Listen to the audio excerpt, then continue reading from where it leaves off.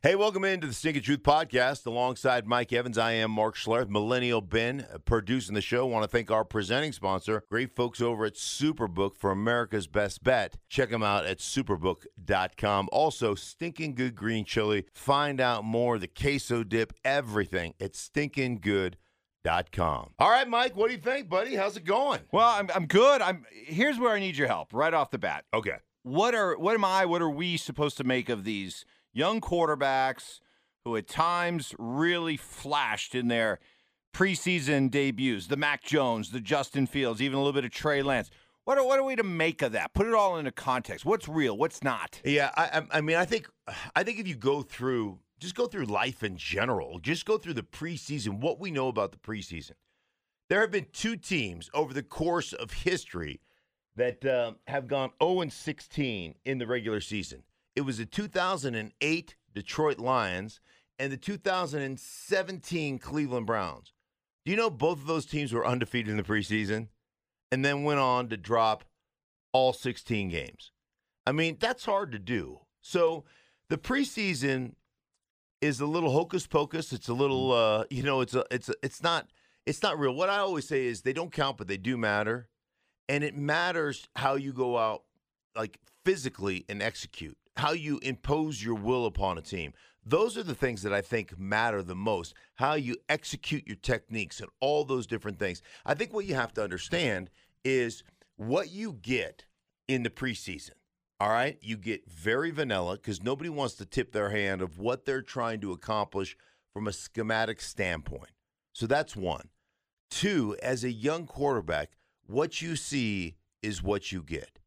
So if I'm pre-snap and I walk up the line of scrimmage and I see a defensive structure that says, hey, man, they're playing 3 deep, 4 under, I know where to go with the football.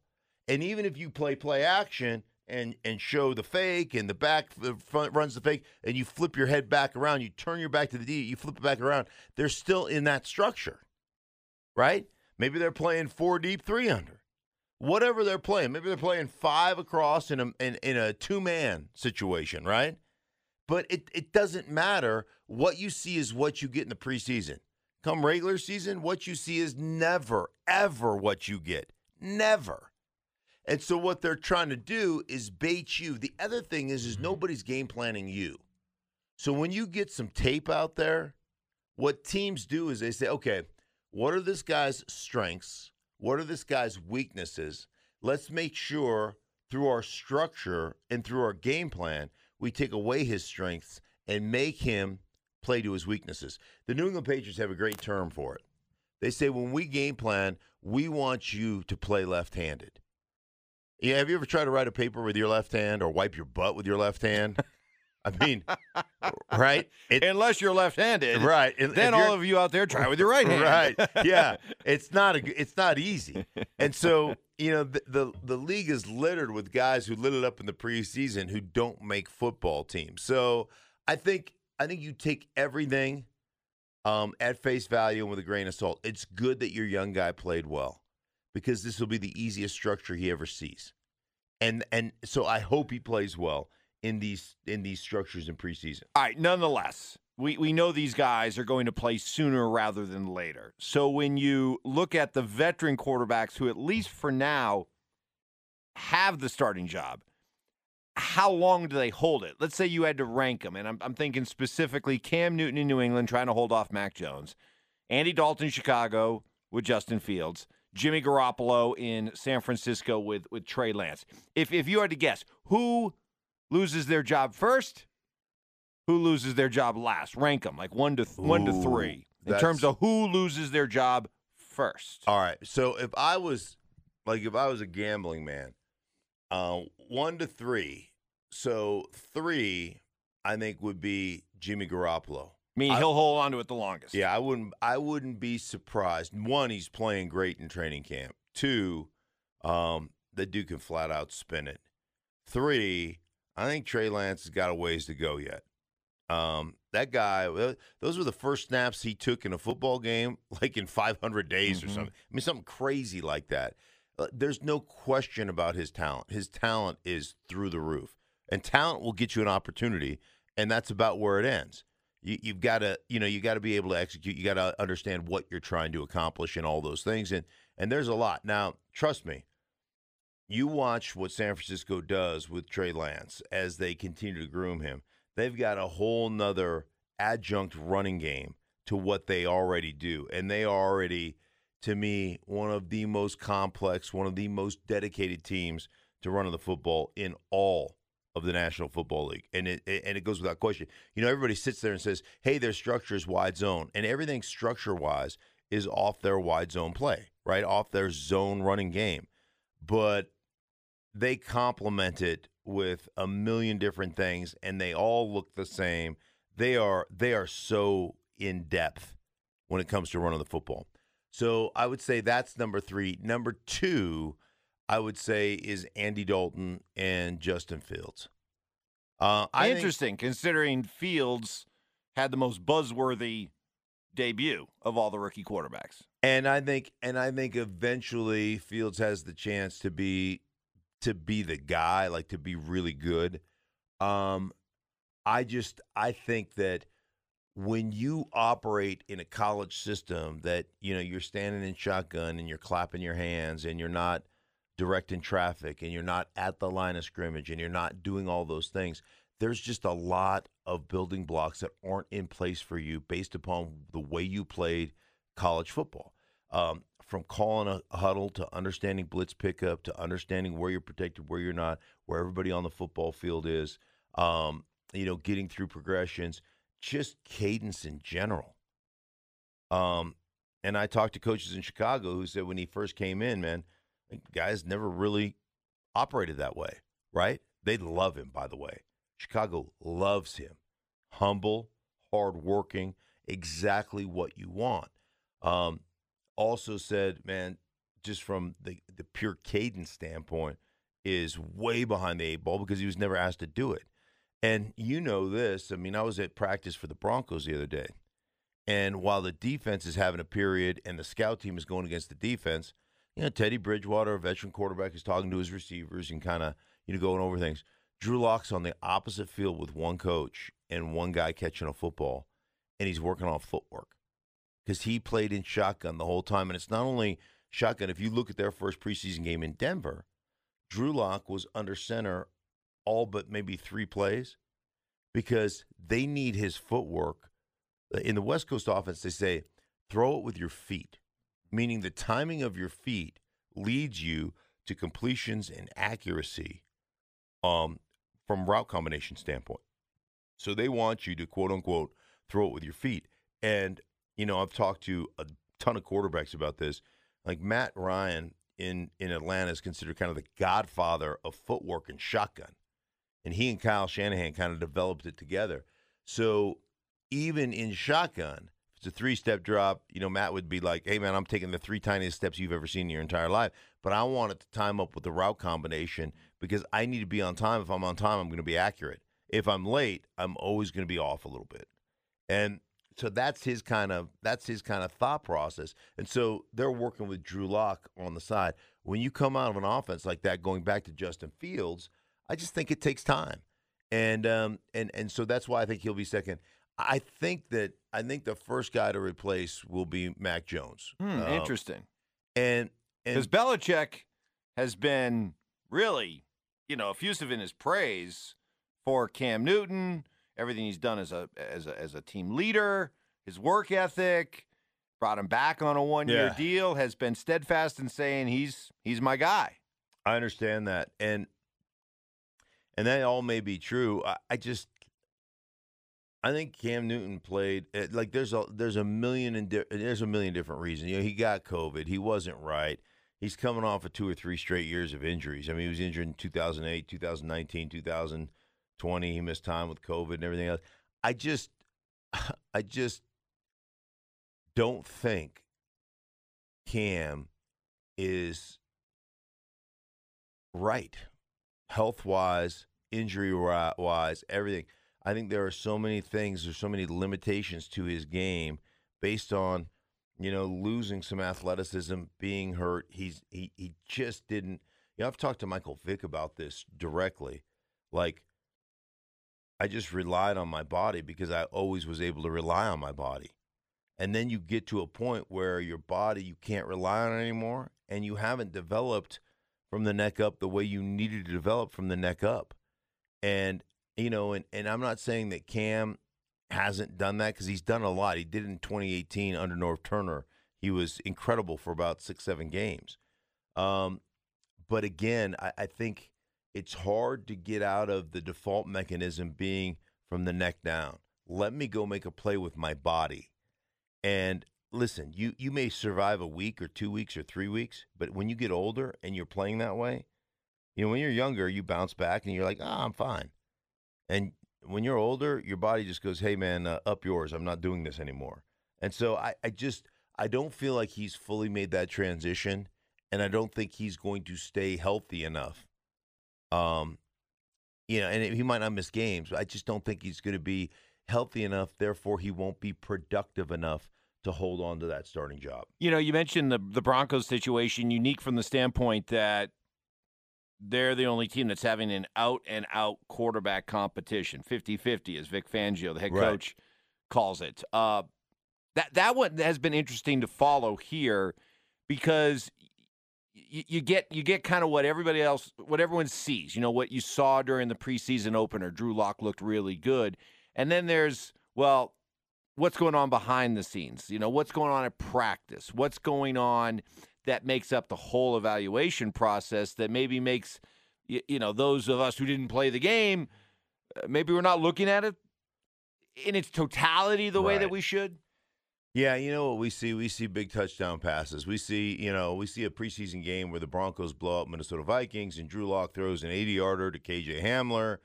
And you're like, oh, what a great ball. What an unbelievable throw. How many yards in the air was it? And KJ Hamler ran by everybody. Listen, everybody in the NFL, anybody who plays quarterback in the NFL can make that throw. Your backup quarterback could make that throw. It's a pretty easy throw. Now, I'm not taking away from Drew Lock executing it because what he saw in play action, he's got a 6-7 man protection off a play action run. I think it was off a power play.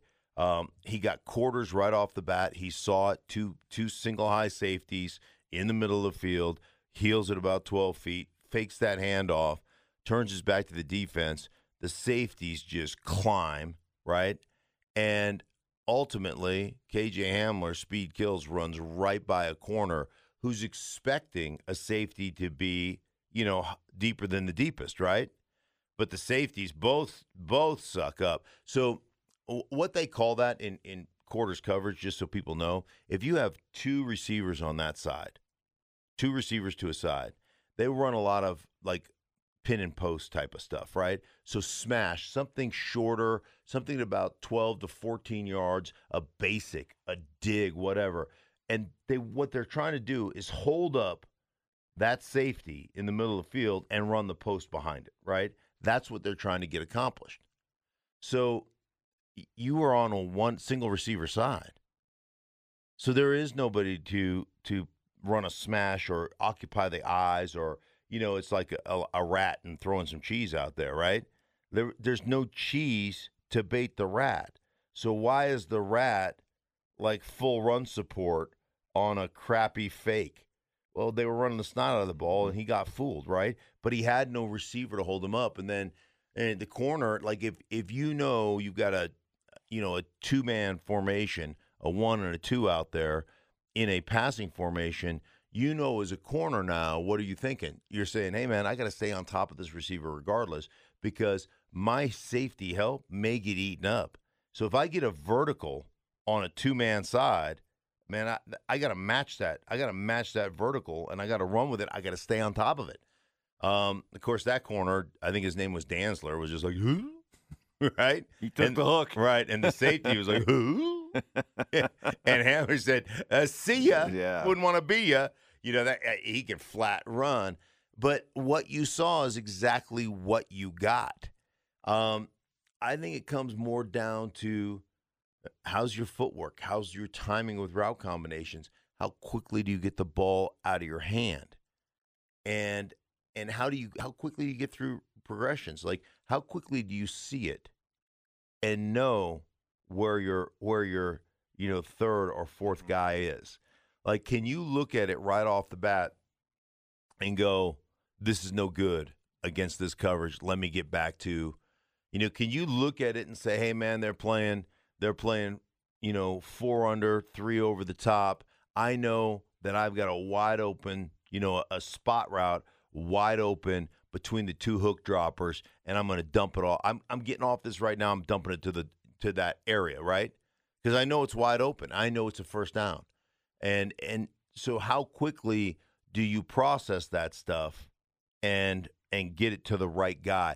Those are the nuanced things that we don't sit there as we're watching on television, any of these preseason. We don't have a script.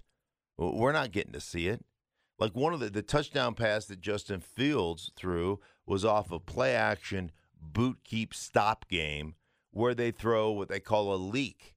So they show handoff, one way, boot action the other way. All the receivers flood to the right side of the field. Tight end blocks, then sneaks out and leaks out the backside.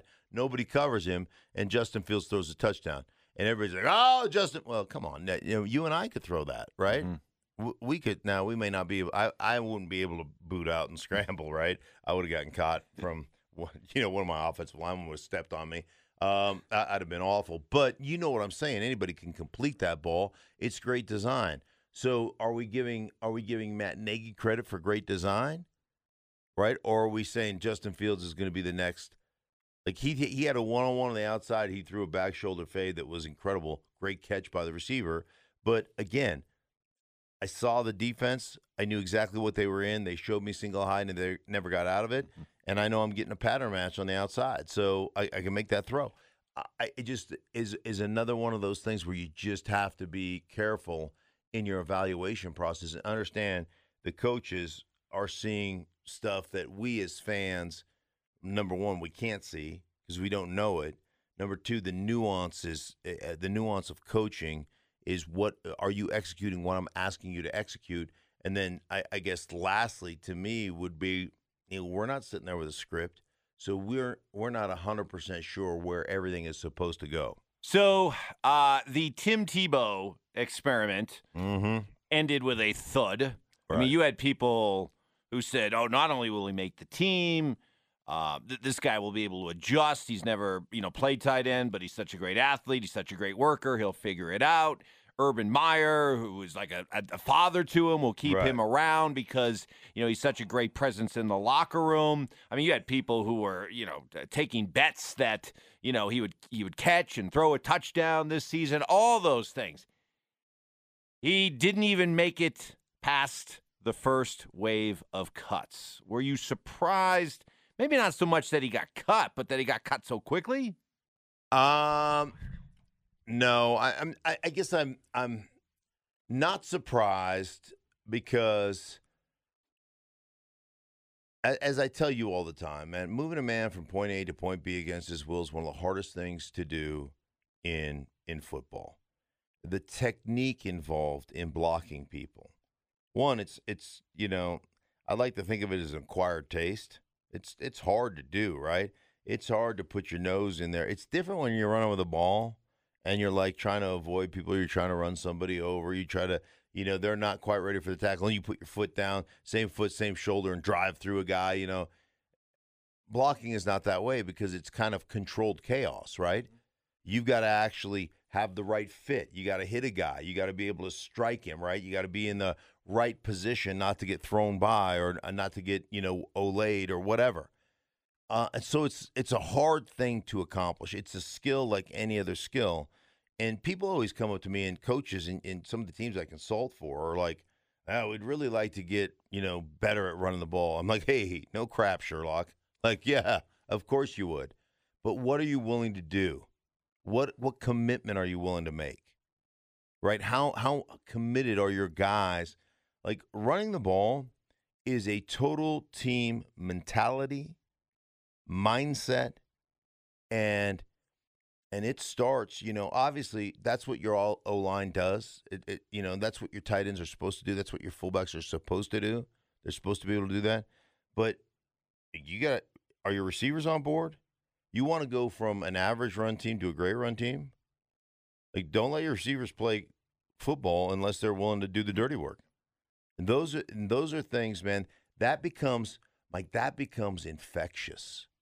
The whole team gets infected with that mentality. And that's what it takes to run the ball. And there's so many coaches in this league, they can't wait for the run game to fail. They cannot wait for the run game to fail. So you know what? They can show some 80-year-old owner how great they are at developing a quarterback, and then they get to be a head coach. That's the way it goes. I think from a credibility standpoint, Urban needed to do this. He has made, from the hiring of the coach, I think it was from Iowa, that, had some issues in his background, some racial slurs, I believe, and he had to fire that guy, to even coming out and saying, wow, the competition, I'm not sure, who's going to win this competition. So, come on, you drafted Trevor Lawrence number 1 overall. He's going to win the quarterback competition. So let's, pump the brakes on that, so to speak. So all these things, I just think from a credibility standpoint, he needed to get that done. So, I'm not surprised. I'm not surprised that Tim Tebow, at 34 years old, in a couple of weeks, couldn't learn to block people appropriately, based on these guys have been doing this since they were 12, right? I mean, it's a skill. And for those who want to say, he got cut because he's a Christian, shut your mouth. Oh, God, no. No. That was all over the internet Really? yesterday. Oh, yeah. He got cut because of his faith. I would argue he got a chance because of his faith. Yeah. You know what? I think that's a great point. He got a chance because of who he is and what he's done. And what he stands for. But yeah. Stop with he'll outwork anybody. Everybody who makes it is busting their ass. No, he's not outworking people. He didn't get cut because of his faith. He got cut because he wasn't good at football. That's the only reason. If he was good at doing those things, he'd still be there. But he wasn't. And I'm not surprised that he wasn't, because, Mike, it's hard. Football is hard, and that's why he got cut. Well, speaking of a quarterback whose future is a lot more solid, Josh Allen got paid. Are you convinced? Is this guy a sure thing? Is he nestled up just behind a Patrick Mahomes when it comes to can't miss superstars of the future? Yeah, I think there's a couple things, Mike. I think one, the guy talent-wise is incredible. He's got incredible arm talent. I don't know that he is on par just from an understanding or that level, even though he's exceptionally smart, or manipulative or dictating coverage type, like Mahomes can do occasionally, where we see him just, marvelous, or off-schedule stuff. Like off-schedule running, Josh Allen's a threat. He's a big, the guy is 6'5" and probably 240. He's a huge threat. But that dude's got so much freaking arm talent that he can be late on anything. He and Stephon Diggs. Stephon Diggs is never exactly where he's supposed to be, and their ability to connect and still, drive him driving the ball and them getting first downs. They're pretty special that way. But I tell you what, he is such a perfect fit, right? He's embraced being in Buffalo. He loves it. He's part of that community. They couldn't have spent money on a better investment than that kid in that environment and what he brings to the Buffalo Bills. I think it's a great move. So Josh Allen trying to reach that unicorn level, yeah. A level that Drew Brees was at for a long, long time. Saints and your buddy Sean Payton getting a little taste of what the other side looks like, life without Brees, as they're trying to figure out Jameis Winston and Taysom Hill. Yeah, what's interesting about that is that Taysom Hill, I know that Sean has said forever, and, Sean and I are buddies, and I've talked to him a bunch, but I haven't talked to him necessarily about this. But he said forever that, hey, don't sleep on this Taysom Hill kid. This kid can be a quarterback. Like, this kid is legit. And he's right. I mean, that's Sean's opinion. He's not lying about that. But Taysom Hill, from just a pure mismatch, just his ability to do so many multiple things, I think his value is greater at this point in his career at being the Swiss Army knife than it is being the quarterback. Because when you start breaking them down, I mean, Taysom Hill he'll play the Y tight end, he'll play the F tight end, he'll play the slot receiver, the F slot receiver. The F guy can, depending on the personnel group you're in, the F can be a slot, the F can be a tight end, the F can be the fullback. Depends on how you operate and what personnel group you're in. But he could play legit fullback, legit F wide receiver, F backup tight end. He can play the RB, the running back. He can play your backup. He can play your quarterback position. He could play X or Z. Like, the guy is the ultimate Swiss Army knife. So when you put him in, there's panic on the defensive side from a structure standpoint. What is he playing? Where is he? Where is he lining up? And I think this to me is where his greatest value lies. And because he still has growth at the quarterback position, I think that Jameis wins that competition. Yeah, because unless you're convinced he's going to be a really, really good, borderline great quarterback, I think I'd rather just be able to use his versatility in the way that you just laid out. Yeah. And I think that's ultimately the direction they'll go in, unless he just has this next level growth, which, frankly, I just don't see that yet in his career. It may happen, but I don't see it yet. Last topic, kind of a little lightning round here at the end. Jamal Adams becomes the highest paid safety in the NFL. Had to figure that deal was going to get worked out. Seattle couldn't give up all that they gave up and not work it out. Is he the best? Is he the best of the best? And what makes him the best of the best? Well, I think that Jamal sometimes gets, duped in coverage a little bit, gets out of position a little bit from a coverage standpoint. A lot of it is because he's so freaking aggressive. That dude is a football playing Jesse, man. That dude can flat out play. And I'm talking to Pete Carroll about it. He's like, yeah, he makes some mistakes. We'll live with the mistakes, because the other crap he does is like, whoa. And here's a guy that affects the game. Like, when you break the huddle, you got to find that dude. Where is that dude? We got to find him. And how are they using him? And what is he playing? Because, man, he's a legit on the line of scrimmage pass rusher. He's a legit kind of behind the line of scrimmage linebacker, nickel guy, safety. He does it all. But he's such an impact player and just so incredibly instinctual that he's just one of those guys that I'm telling you, you always have to be aware. So, like, whatever he lacks sometimes in coverage or the mistakes he makes, he'll make up for it tenfold in the impact plays he makes, and he makes a ton of them. Well, week 2 of the preseason coming up, and a whole new bunch of storylines emerging from them. It's going to be great, Mike. Always good to be with you. All right, well, that does it for us. For Mike, myself, for Millennial Ben, thank you so much for listening. Thank you to the great folks over at Superbook, America's Best Bet. Check them out, superbook.com. Also, stinkinggood.com. You want to order green chili? You want to order the queso dip? Check it out at stinkinggood.com.